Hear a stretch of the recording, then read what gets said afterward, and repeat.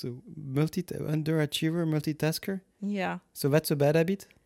Yes, because I for me that's Underachiever. Yes, I understand. I mean underachiever. Well, if I was I don't know overachiever, what it is. I heard about it. underachiever. So, like for me, and I haven't fixed that. I want to do so many things at the same time that I start a lot of projects, And you don't finish and them. I don't finish any of my Yeah. projects, like books. Yeah, that sucks. Like Like- you cannot do that. I read something about it not too long ago, actually. Yesterday or the day before. Oh, really?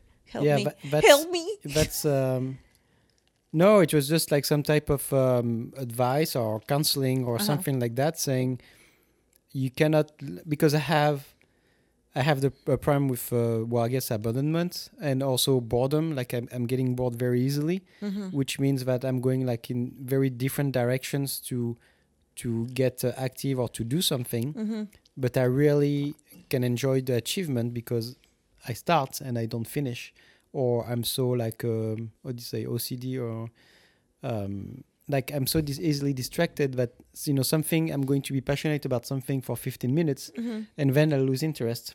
I mean, you told me that about myself too, but not 15 minutes, but like it will take me a month.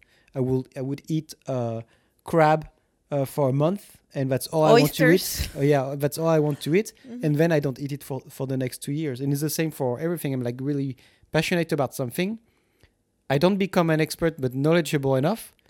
And once it Make a podcast. once it gets hard, once it gets like into like the details and things, and you need to You like quit? build some expertise, I'm like, okay, this is getting too hard, I'm moving on to something else.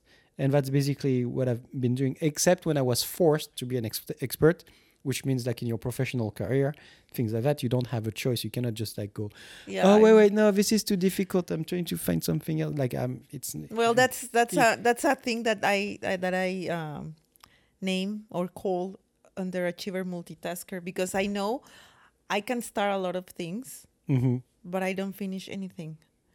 Like books, I have so many books that I start to read, like so many books that I have.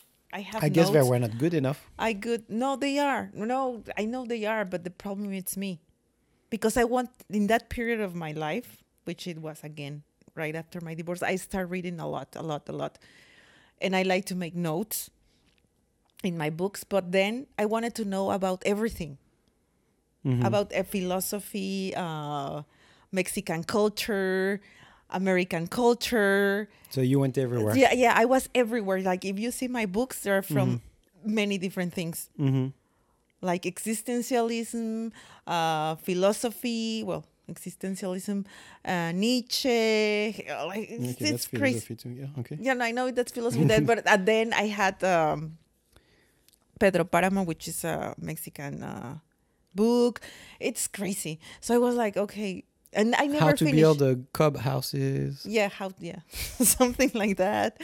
And then Which is something I would like to talk about, by the way. and the company that I work with every year, they give us as a birthday present a book, and very good books. And I start every single book but never finish the damn books, and that it's making me crazy. So I started a book now, because I identified it's the location again. It's my home, I guess, and the emotion that I feel is like I want to know everything.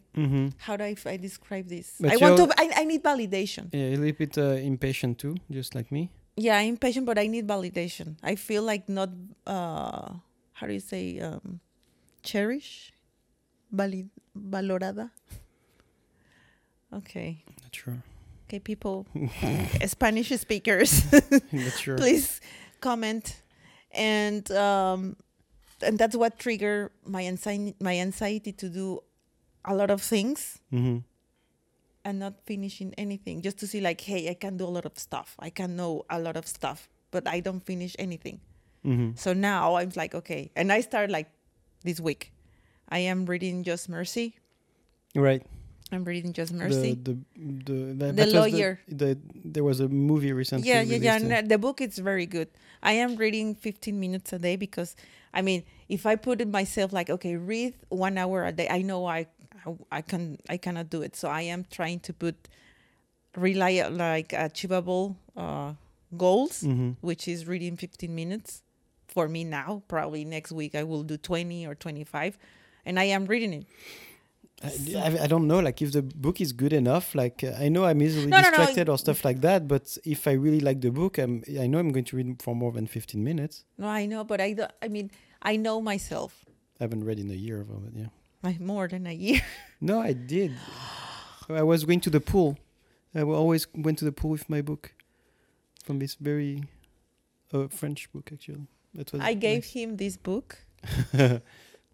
I don't remember for your birthday or Christmas. For don't know. Christmas. I'm a- Fucking history. Probably we should read one once. But that's how you get rid of your bad habits. And another bad habit that I want to change, it's interrupting people. Because I think I have better things to say. Always, all the Well, time. I interrupt people. It's not because I have better things to say. It's because I'm scared of forgetting it, and it never fails. If I don't say it, I do forget it. So that drives me to actually do interrupt the next time because I know the last time I forgot, and that's a bad habit. And I don't think it's because I have a problem with my memory. I do have problem with my memory, but I think it's just a matter of my attention to work on rather than memory loss. It's just that my attention goes everywhere, and like the issue that I have is that I'm all over the place. I'm never in the present really. I always think In the future. ahead, Yeah, that's anxiety, my friend. and That creates well, no, but anxiety. even when I'm working, I'm trying to anticipate things. So once, if let's say like one step is like a milestone, an achievement, whatever you want to call it. At the end of the step, I'm not even enjoying the progress because I'm already thinking of everything that needs to be done. So I'm doing it thinking, oh, I need to do it this way. So then tomorrow I don't have to do it this way, and I will save time, and then I finish it and I'm on to the next. And when I'm to the next, I think about the other one and how to make it more efficient. So I'm always trying to think about like efficiency and saving time and things like that. And I never enjoy the achievement. And at the end, that's the worst part. At the end, when you do something that is really successful, like not only for you. for you, because I don't think like I don't really enjoy. Fulfilling. Yeah, well, you can do something fulfilling for yourself, but I think success comes when it also works for everybody else around you. You do something for someone else. So when you're in a work environment, let's say you're working on the project, and it does help the entire team once you achieve it. So I can't remember what I want to say now. The worst part is that I don't have this feeling of success. Or like great achievement, like even like if I have sometimes great feedback or whatever, I don't feel like it was something that it should be uploaded or like something special. It's not. Yeah, that's the term. People praise you for something that you did, like it was something special. The problem is that when you work on something and always trying to prepare well, anticipate, think one step ahead at all time, once you achieve that thing, it's not special. You put all your efforts for it to be.